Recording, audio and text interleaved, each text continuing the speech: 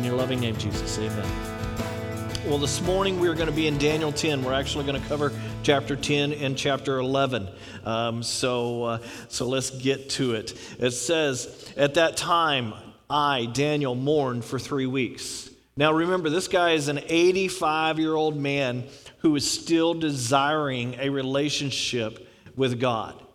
He's coming toward the end of his life. He doesn't know how many days he has left. He's looking forward to eternity, but he's still learning, and wanting to know more about God. His life is leaning toward God, and I love this. There's an intensity that's toward God that is even more present now than I would say when he was 15 years old and just on fire of the Lord. And it's almost the opposite with us, right? The opposite of what we see. Usually a younger person is kind of gung-ho for the Lord, and the older people sit back and go, oh, they're going to learn, you know. And not in a rude way, but, you know, sometimes they're too gung-ho. They're too over the top on certain things.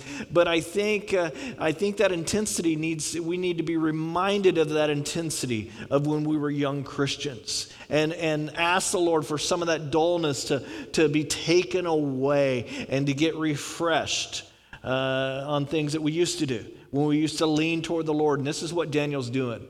And though the reading of the scripture Daniel has out, and he's sitting there thinking, man, our captivity is almost up. So the intensity ramps up in him. And he starts the repenting process for himself, his friends, and all of Israel. And this is really cool. He doesn't point out everybody else's sin as we talked about. He's focusing on his sin, his friends' sin, in other words, Israel's sin, and the leadership there that is still in Babylon. So he's setting an example for those who mourn for their sin.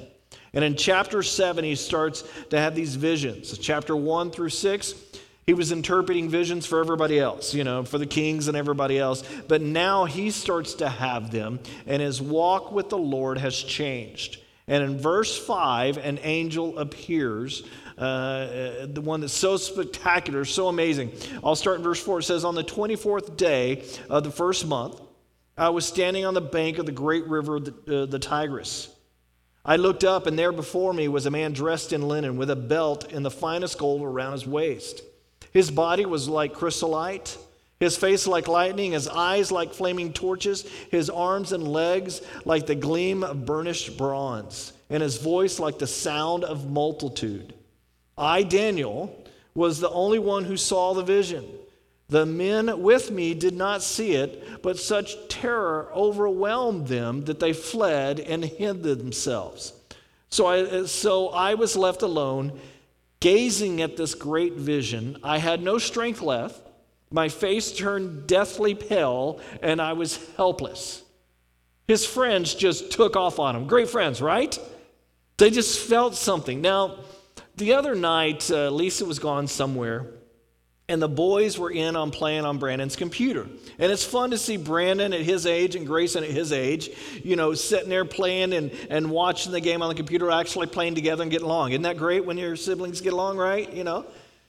So I just kind of walked by them. They didn't see me, and I went into Lisa's office, and there's a bathroom in there. And I'm thinking, this is great. I can really get them. So I just rake my fingernails across the bathroom wall, and it echoes through the wall and into where they're playing. And I hear Brandon just stop talking for a second. You could tell he's kind of going, okay, what was that? So I do it again. And next thing I know, Brandon goes, Grayson, why don't we go to the other room, you know? And then I popped out and said, I got you, you know, we had a good laugh about it and all that kind of stuff. But I mean, you ever get that feeling like something's just not right? That's what these friends are doing. Their friends are saying something is just not right. And they are just taken off. And, it kind of reminds me of the loneliness of a leader sometimes. Sometimes, as a leader, you crave being alone because you're surrounded by people all the time. You wish people just kind of back off and give you breathing room. But there are other times when you want a lot of people around. You're like, I don't want to feel like I'm doing this alone. Come on, guys, don't take off on me. And we pray to the Lord, Lord, give me a clear vision of what to do here. Or other leaders, give me a vision for our small group, or give me a vision for our ministry, give me a vision of what our family should be doing. And that is a great prayer. But sometimes the loneliness comes with that leadership. In order for God to give us that vision sometimes, he must get us alone. And he might want to keep us alone for a while. And at first it might feel great, but after a while it starts to kind of feel lonely. You know what I'm saying? You feel like you're out ahead of everybody else. An intenseness not unlike the Garden of Gethsemane when you almost feel like, God, are you there? You know he's there, but you're still going, are you there? I mean, guys like Daniel, Ezekiel, and John, and Isaiah, all these guys went through periods of this. There was a certain emotional price to following God. There's an emotional price for that spiritual growth. And I'm convinced this is why more of us do not mature as we grow older. And, it's one of those weird things. We sense this, but we don't want to go there. Because, we're like Daniel's friends. We're kind of like, get me out of here. I don't like this feeling, And the consequences of seeking the Lord is change in us. And in fact, many of the songs that we were singing today were about change. And it's amazing how often the songs go along with the scriptures. And it's not like we get together every week going, okay, what's the theme for the week? Okay, we really want to hit this song or that song or what? No, we leave that up to the Lord. I don't, lord it over Tyler there. But it's amazing how the Lord brings that in. And sometimes there's people who will not understand the change that's within us because they run away. They're sitting there going, I don't understand that. I don't understand why you don't act like you used to act. And you're sitting there going, I'm following the Lord. And half the time they don't even understand what that means, but keep on the path. He goes on in verse 9 and says, Then I heard him speaking, and as I listened to him, I fell into a deep sleep, and my face was to the ground. Now, I love the pictures and the paintings of angels. You know what I'm talking about, right? Angels always look like little babies, right? And they always got big behinds. I don't know why, but for some reason they do that. It doesn't seem like that would knock me out unless the diaper hadn't been changed for a while, or something like that. But this angel is no little child. Verse 10, it says, A hand touched me and set me trembling on my hands and knees. He said, Daniel, you who are highly esteemed, consider carefully the words I'm about to speak to you and stand up, for I have now been sent to you. And when he said this to me, I stood up trembling. And he goes on and tells him all this stuff about the future of Persia and Greece and concerning God's people and all this. In verse 12, he goes, Do not be afraid, Daniel. Since the first day that you have set your mind to gain understanding and to humble yourself before your God, your words were heard, and I've come in response to them. I love this verse. We kind of hit on this last week and the week before also. And I know last week's was a really weird kind of sermon. And, Lisa was like, you should have just slowed down and explained it a little better. And I'm like, okay, you're probably really right, But this whole idea of when we set our mind on gaining understanding from the Lord, when we start praying, our words are heard and they're already starting to be answered. That should encourage us. This is encouraging if you're a person who has been crying out to God, to hear an angel say from the first moment, as soon as you pressed yourself into the prayer, it was received. And just because you haven't maybe, heard anything for the last 21 days doesn't mean that you haven't been heard. Maybe other things had to be set in the process of happening. Last night I was sitting around and Janice, Grayson's grandmother, was sitting, she's been quarantining from us, even though they didn't drive together from Oklahoma. They were in separate cars, but she was trying to be nice and quarantine a little bit. She's staying in her RV. So she finally came inside and hung out with the kids and us, and we were talking about all of what happened. Because July, they gave us 1 week notice. By the way, we're moving to Oklahoma.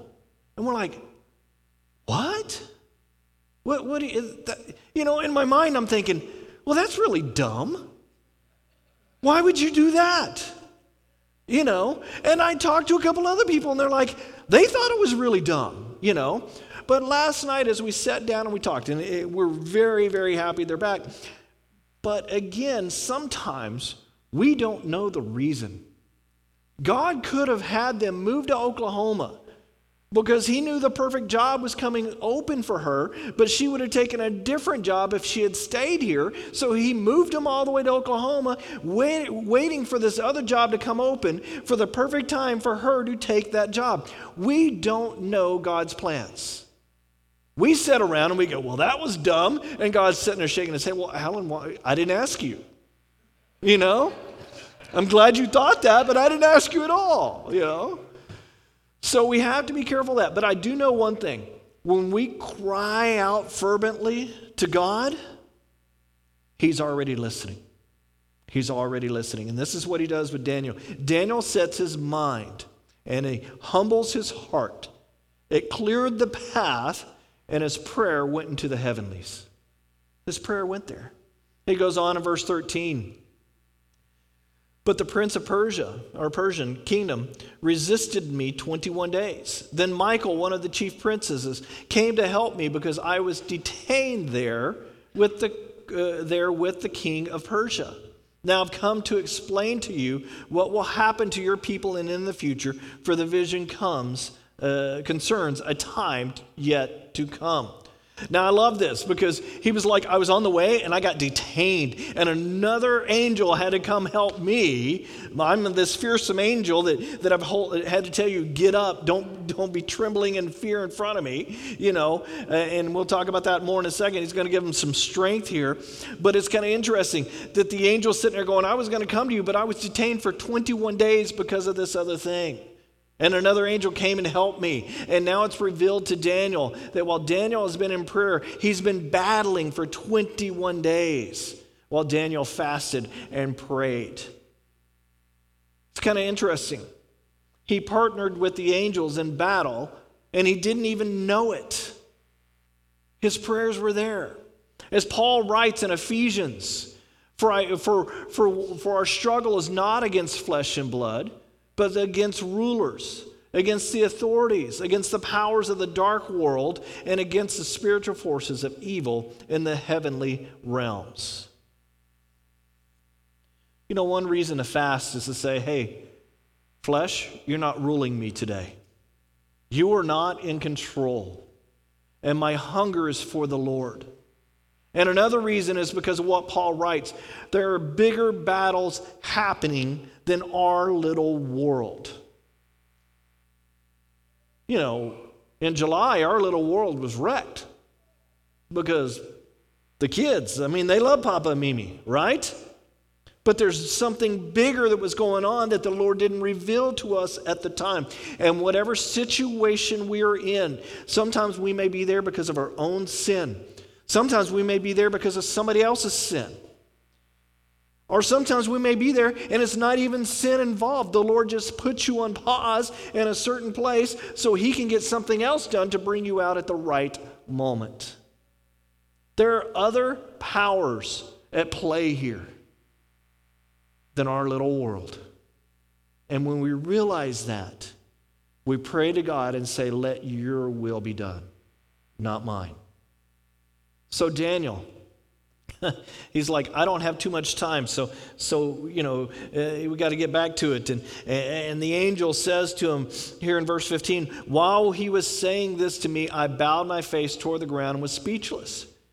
Then one who looked like a man touched my lips, and I opened my mouth and began to speak. And we look at this and say, well, I guess it's a different angel. Somebody else showed up here. We think it's the same angel. We're not really sure. But now maybe he's morphed into something Daniel can understand, so he's not so freaked out. So it's either another angel or it's that angel that appeared in a more manly form, okay? And he says to him, I said to the one standing before me, I am overcome with anguish because of my vision, my Lord, and I'm helpless. How can I, your servant, talk with you, my Lord? My strength is gone and I can hardly breathe. Again, the one who looked like a man touched me and gave me strength. And it says here in verse 19, do not be afraid, O man highly esteemed. He said, peace, be strong now, be strong. It is like he's saying, if you only knew how much God loves you, you would not be afraid of me. We get lost with what we see right before us, and we forget the bigger picture that God is out there for us, not against us. Amen? Yeah, he is out there for us. He says, you would not be afraid of me. I'm just a messenger here. And, when we study the angel's appearances, it's obviously, it disturbs people, right? The angel usually has to say, do not be afraid. I know I'm scary, but don't worry about me. It's like a little baby that gets startled. A little baby, it doesn't like loud noises. I blame this one on Lisa. Brandon doesn't like, terribly loud noises. It makes him jump a little bit. I blame that on Lisa for going to see the Blue Angels when he was in her womb. You know what I mean? Every time the plane flew over, he jumped in the belly, okay? And it's all that blame's on her. Nothing to do with me. But it's like a little baby. It doesn't like loud noises. Now, unfortunately, in a conversation with my mom, I found out that my dad's mom was really, really loud when I was a baby. And every time she came into the room, I would start crying because she was so loud. And I didn't like it. And she was frustrated by that. And my grandmother would tell my mom, you just don't know how to take care of that baby. And that goes over really well, right? Always, just go ahead and just tell your daughter-in-law something like that. You go for it, But finally, my grandfather took my grandmother aside and talked with her. But the point is this, with angels, people are usually startled like the little baby. It's just like, kind of like you're so surprised. And that's what the deal is with the angels. And it goes on and says, when he spoke to me, I was strengthened and said, speak, my Lord, since you have given me strength. So he said, do you know why I've come to you? Soon I will return to fight against the prince of Persia, and when I go, the prince of Greece will come. But first I will tell you what is written in the book of truth. No one supports me against them except Michael, your prince. Let me go back. And I forgot to put I think this is Daniel 1, not Daniel 11. And it says, in the first year of Darius the Mede, I took my stand to support and protect them. Think about this. The angel is strengthening a non-Jewish king. A non-Jewish king. God is involved in world politics. Have you thought about that? We think this world is crazy, right? God is involved. He knows everything that's happening. God is involved with Russia right now and Ukrainian. God is involved in China. God is involved in North Korea. God is involved in Africa. God is involved in the United States. He knows what's going on. Goes on in chapter 1, verse 2, it says, now then I tell you the truth. In Daniel 11, it says, now then I tell you the truth, 3 more kings will appear in Persia, and then the 4th, who will be far richer than all the others. When he had gained power by his wealth, he will stir up everyone against the kingdom of Greece. Then a mighty king will appear, who will rule with great power and do as he pleases.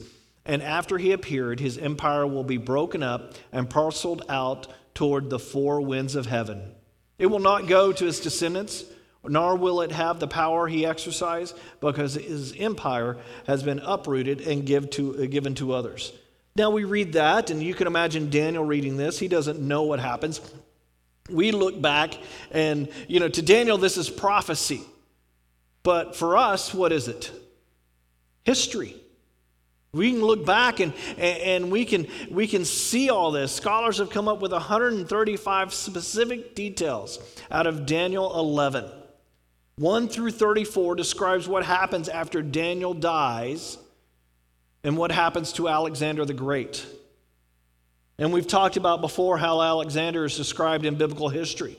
And then Daniel goes into amazing accuracy of what happens after Alexander's death. And all the verse 21 where he describes in detail an extremely evil ruler in 175 BC. Antiochus IV, Epiphanes. He was an absolutely evil ruler. He was a ruler of the Seleucids from the Syrian Empire from 175 to approximately 164, somewhere right in there. And Epiphanes means a vision or manifestation. So he taught everyone to worship him. This ruler came along, and the scripture talks about this and how he came along. And for him, he figured out, he goes, I'm the physical manifestation of Zeus. Now, in reality, was it a physical manifestation of Zeus? No. But that's what he basically said, I am a god. His father worshiped Zeus and wanted everyone in the world to worship Zeus, and he believed the Greek religion was a key to world power. And as you could imagine, this did not set well with the Jews, right? Yeah. So, as we look at verse 21 through 28, we see the prophecy that describes this guy. It goes on and says in verse 21, he will be succeeded by the contemptible person who has not been given the honor of royalty. He will invade the kingdom, and when his people feel secure, he will seize it through intrigue. And this is exactly what he did. Then an overwhelming army will sweep away before him, or will be swept away before him. Both it and the prince of the covenant, in other words, the high priest that basically purchased that position, will be destroyed.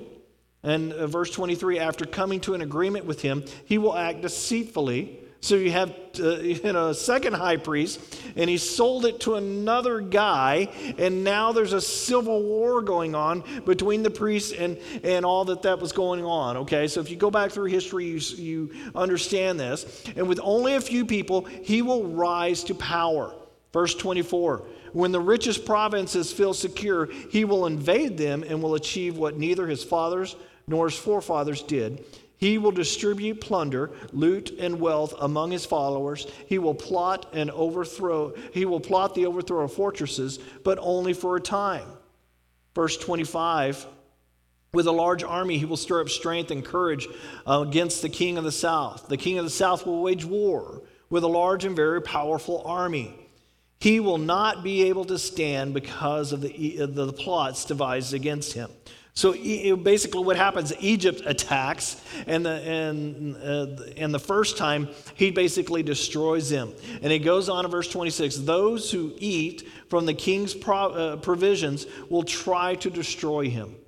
His army will be swept away, and many will fall in battle. The two kings, with their hearts bent on evil, will sit at the same table and lie to each other, but to no avail, because an end will still come at the appointed time. The king of the north will return to his own country with great wealth, but his heart will be set against the holy covenant. He will take action against it. He basically returns during the civil war and then return to his own country. At the appointed time, he will invade the south again. But this time, the outcome will be different from what it was before. In other words, he's going to lose. Ships of the western coastland will oppose him, and he will lose heart, and they will turn back and vent his fury against the holy covenant. So basically what happens is through the history, Antiochus IV basically gets mad, he goes home, and he kicks the dog, okay?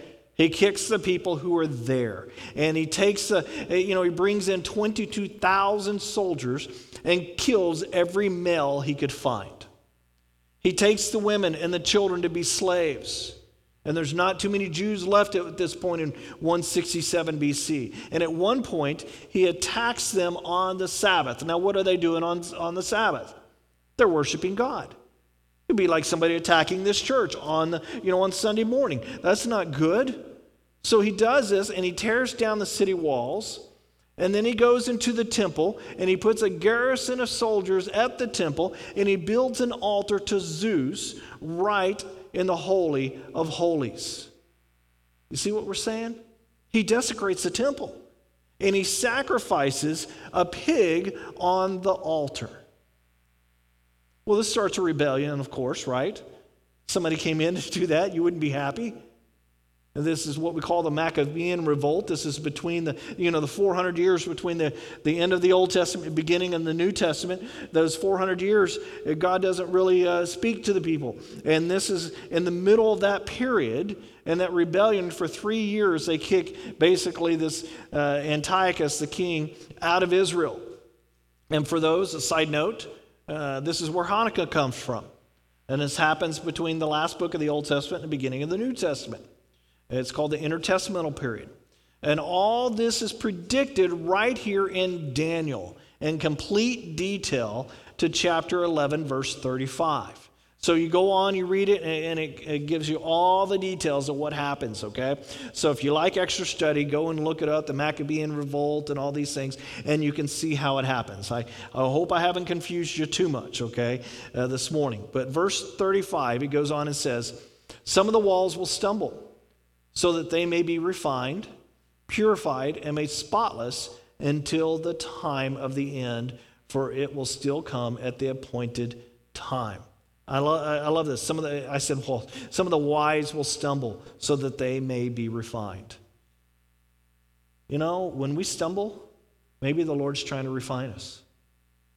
Maybe the Lord says, okay, you need to go through this process to be refined, to be purified. So this is very different than verse 36. 36 says, the king will do as he pleases. So you got some of the wise stumbling, but they will be refined and purified, and they'll be set aside, made spotless for a certain period. And then verse 36, it says, the king will do as he pleases.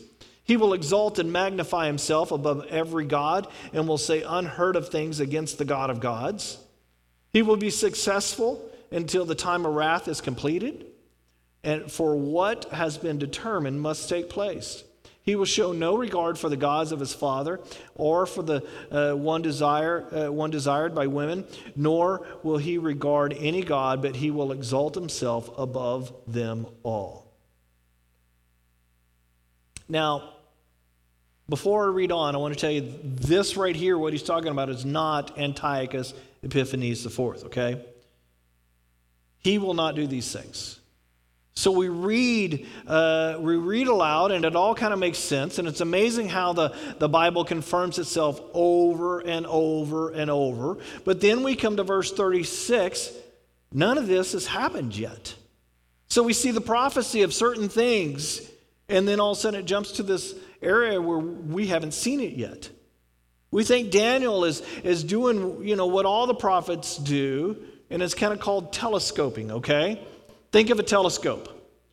Gabriel shows him Alexander the Great. So he kind of gets the telescope out, looks to the future, and kind of focuses on that part, right? So that's what happens at the beginning. There's 4 generals, and we go, wow, so this is what's about to happen. And he sees the pig on the altar, and Daniel's like, what? They're going to do what to the altar, I don't like that. But he's being showed. And then without any transition whatsoever, this telescope goes out further and focuses on something completely different. No warning. He just goes to the future to a point beyond us today. There is a future ruler who many scholars think is what we call the Antichrist. And the Antichrist means the opposite of Christ. It will be a person that Christ had all the power but didn't use all of the power. He humbled himself. He was in the garden. He doesn't say, my will be done. He says, your will be done, Lord. So the opposite of Christ will act completely opposite of Christ, right? He will lift himself up.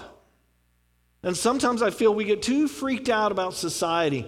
And I want to say, do you not understand what is supposed to happen? As we as Christians, we can't get too wigged out about what's going on today in our world. We have to take a step back and go, okay, where are we at in all this mess? I'm not sure exactly, but I know that God's in control. I know that things are going to get worse for Christians. We are going to be suppressed. We are going to be laughed at. We are going to be taken apart. We are going to be, in fact, in many countries, you're still being killed. Over in Sudan, they're still attacking Christian churches and Christian homes and killing Christians. And we think, oh, it's so bad here in America. No, it's not. Man, we have it so good. But here in Daniel 11, Antiochus is a model for any Antichrist to come. But before we discuss the future in the Antichrist, I want to point out there have been many Antichrists who have come, who did what they pleased, who ruled large portions of the world, who did not honor God, who didn't treat people right. How many people can you think of that, it's like an Antichrist that can fit this model? Who massacred people, who lived in palaces as the people suffered. How many rulers in Africa or Asia or Sudan or Egypt or Tunisia or Kenya or Yemen or Saudi Arabia or Jordan or Syria or North Korea or China or Russia or the old Soviet Union? Usually our first thought goes to Hitler, right? But it's not just him. But if you were living in Europe at that time and you read the scripture, you would go, he looks like the Antichrist to me, right? That's what you would be thinking. That's what I would be thinking. But if you lived in Italy, what would you be saying about Mussolini? You see what I'm saying? Or Japan, or the Congo in the 60s, or Haiti with Papa Doc and Baby Doc, and all the docs or whatever, And to think that this person is going to be worse than any of those guys, and he will do what he pleases. And God's people will be crying out like Daniel, how much longer will we have to live like this? And the answer will be not forever, because the Antichrist rule will end. Well, I'm running out of time, so let's get going here. At the time of the end, the king of the south will engage him in battle, and the king of the north will storm out against him with chariots and cavalry and a great fleet of ships. And if you want to read more about this, go to Ezekiel 37 through 39. And you can try to figure out who Gog and Magog will be. It's kind of fun to try to figure that out, but believe me, you probably won't. Because no one can, But he goes on and says, he will invade many countries and sweep them through them like a flood. He will also invade the beautiful land. Many countries will fall, but Edom, Moab, and the leaders of Ammon will be delivered from his hand. He will extend his power over many countries. Egypt will not escape. He will gain control of treasures of gold and silver and all the riches of Egypt, with the Libyans and the Nubians, which is Ethiopians. They'll all be in submission. But reports from the east and the north will alarm him, in other words, the Antichrist. What news do you think would trouble the Antichrist? The thought that he can be defeated. And Revelations 9, it talks about an army from the east coming with 2 million men against Israel. Now, when Revelation was written, there wasn't 200 million soldiers on this planet. But now, easily China, not to mention even India, both these countries are from the east, would be coming that way. Who knows? It goes on and says, verse 44, and he will set out a great rage to destroy and annihilate many. He will pitch his royal tents between the seas and the beautiful holy mountain, yet he will come to his end, and no one will help him. And what they're talking about is what happens in what we call Megiddo. Har-Megiddo, which in English we like to say Armageddon, okay? It's that valley between the sea and the holy mountain, which is Jerusalem, and the sea would be the Mediterranean, or as the Romans called it, our sea, and no one would be there to help them. And the New Testament confirmation that the prophets often wrote down stuff, it confirms this, that they themselves did not always understand it. And 1 Peter 1:10, it says, concerning this salvation, the prophets who spoke of the grace that was to come to you searched intently and with greatest care, trying to find out the time and circumstances to which the Spirit of Christ in them was pointing when he predicted the suffering of Christ and the glories that would follow. It was revealed to them that they were not serving themselves but you when they spoke of the things that they had not been told you, spoke of the things that have now been told you by those who have preached the gospel to you by the Holy Spirit sent from heaven. Even angels long to look at these things. So Peter is saying that even though the prophets wrote it down, and even though Peter is saying the angels brought the message, neither one of them understood the end times completely. So this should give us a little bit of comfort. Isaiah is sitting there, setting up John and what we read in Revelations. I mean, are you getting this, or is it going right over your head? And some of us go, well, I get part of it. I got some of it figured out. Daniel over here, he grabs an angel along the way, and they're like, this is completely above our pay grade. We don't even know. So the prophecy confuses us and it confounds us, and hopefully it doesn't cause us to flee like Daniel's friends. Right? We don't flee the Lord. And in Daniel chapter 12, when we learn the details about the end times, are not the most important part. The details about what will happen are not the most important, is what I'm trying to say. Because Matthew 7 even says that he will prepare the end times, but we won't be prepared for it. He says, look for it. Understand it's coming, but it's going to come like a thief in the night, like the Lord's going to come. We're not going to understand it all. None of it says, read up, study it, figure it out. Jesus didn't say, spend the next 30 years figuring out the end times. He says, become more like me through the help of the Holy Spirit. Let's talk about one more thing before I completely run out of time. Daniel says a mighty ruler will arise. In Daniel 11:3, he says the ruler will do as he pleases. In Daniel 11:16, he says the ruler will do as he pleases. In chapter 11, verse 36, he says the ruler will do as he pleases. Now, whenever you see a phrase that's repeated over and over in a chapter of a book, you say, wow, this has meaning. I need to pay attention to it. The ruler will do as he pleases. We see this, we see here the prediction of the faith of any ruler who acts like this. Just, not just the Antichrist in them, but Antiochus and beyond. Any ruler who does what he pleases, his fate is Daniel 11:45. And that says, yet he will come to his end, and no one will help him.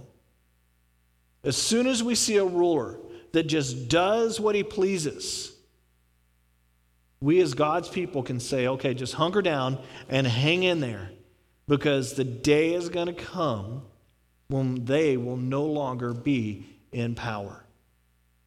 God promises that. The ruler will do as he pleases, yet he will come to his end, and no one will be there to help him. So no matter how things appear, God is still in control. And this is the key to Daniel, that God is still in control, no matter what. Sometimes we just have to hang in there. Doesn't look like God is in control, but he's still in control. It doesn't smell like God is in control, but he's in control. And those of us who write in our Bibles, this would be a great thing to write in the back of your Bible somewhere over certain different pages. God is in control. It's important for us to remember that. Because if you're not going through a tribulation, trouble will be in our future, right? I've learned that. Trouble comes. It comes. And the Lord uses it to build us up, to get us ready for the next thing, right? If I come in and save, every time my son has a difficult problem, if I come in and try to save it from that problem, what does that teach him? Nothing, right? He gets up to be older, he can't handle problems. So you try to let them work through certain things, and that's the job as a parent. And God looks at us the same way. The other thing that we're learning as we come to the end of the study now is that God's people need to be very different than this world. Too many of God's people look exactly like this world. And it's a warning to us. We need to be in the world, but not of the world. Whatever I can do to convince you to stop compromising the areas of grayness in your life and become a little more black and white, I want to encourage you in that. And when I say that, I don't mean black and white to the point of you're just rude to people. Well, that's just not right. I can't believe you're doing that sin. Oh, well, that's really going to encourage them into the faith, isn't it? Sometimes somebody needs to be told what they're doing is wrong. Don't get me wrong. But sometimes we don't need to be rude about it. The end times are coming, and we need to behave like we're followers of Jesus. We need to behave like that. We don't have to be obnoxious about it to the point where people reject God. But Jesus said, take up your cross and follow me. And this is a very unusual statement back then. Take up your Roman instrument of execution and follow me. Take up the humiliation, the shame, and follow me, because that is what I'm going to do. And if you're going to be a follower of Christ, it means you're going to have some form of persecution. Lisa was... I may have said this to you or not, I don't remember. But Lisa was listening to, or they were doing she was doing a Zoom Christmas party, because you got to have the company Christmas party, right? And we got to do it over Zoom, right? Because everybody's loving it. They told everybody, go out and get your lunch and come back. We'll pay for your lunch, up to $30 or whatever it was. So they're doing a Zoom lunch, and then they thought they'd have a little fun, because people in HR think of this kind of stuff. So they started playing Christmas songs, and you were supposed to guess what it was. And one of the Christmas songs, of course, was a religious Christmas song, because that's what Christmas is all about, right? Amen, right?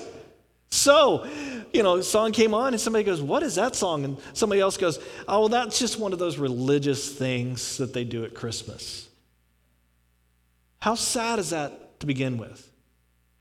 But secondly, couldn't you imagine if you were the Christian at the company?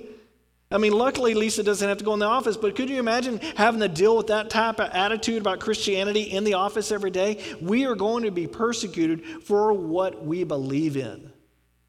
Oftentimes we think of persecution like disease or cancer or illness, or emotional things like divorce, but sometimes it's not that kind of persecution. It's not that kind of suffering. Sometimes it's the suffering because we're shining in the darkness. We need to be the light. Some people have asked me, why haven't you moved out of California yet, Alan? Because, it's gone a little bit crazy out there, right? And I would agree with them. It's gone a lot crazy out here. But if we take all the light, if we take all the salt, if we take God out of California, what about all the people of California? What about the people that we can affect? What about the people that we can bring light into their life, the light of God? We should be the salt and the light until the end of time. So God is in control. And we must shine in the darkness. We must shine. These people who are suffering in the other parts of the world will not suffer forever.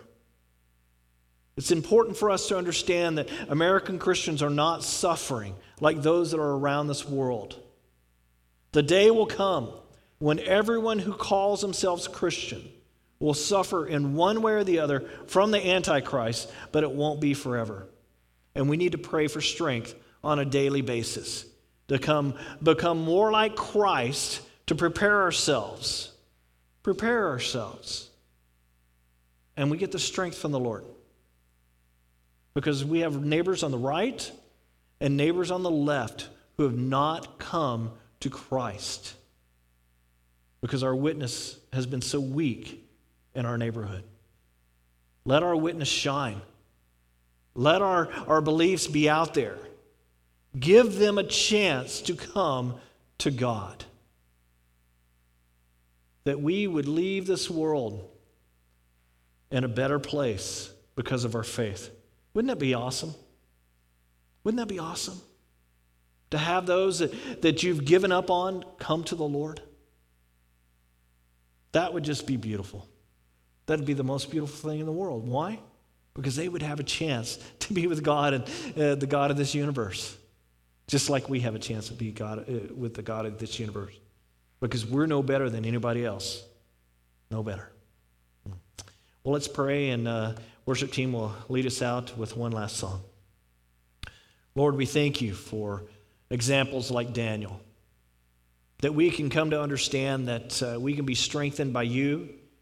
That when our prayers go out towards you, that you're ready, you're listening. That our faith in you is not for nothing. I pray, Lord, that when we feel like we're suffering, we call out to you. But that we know that you have a plan. And that our suffering isn't for long. I pray, Lord, that you strengthen us on a daily basis. That we would turn our hearts and our minds towards you. And that we would be the salt and the light into this world. In your loving name, Jesus. Amen.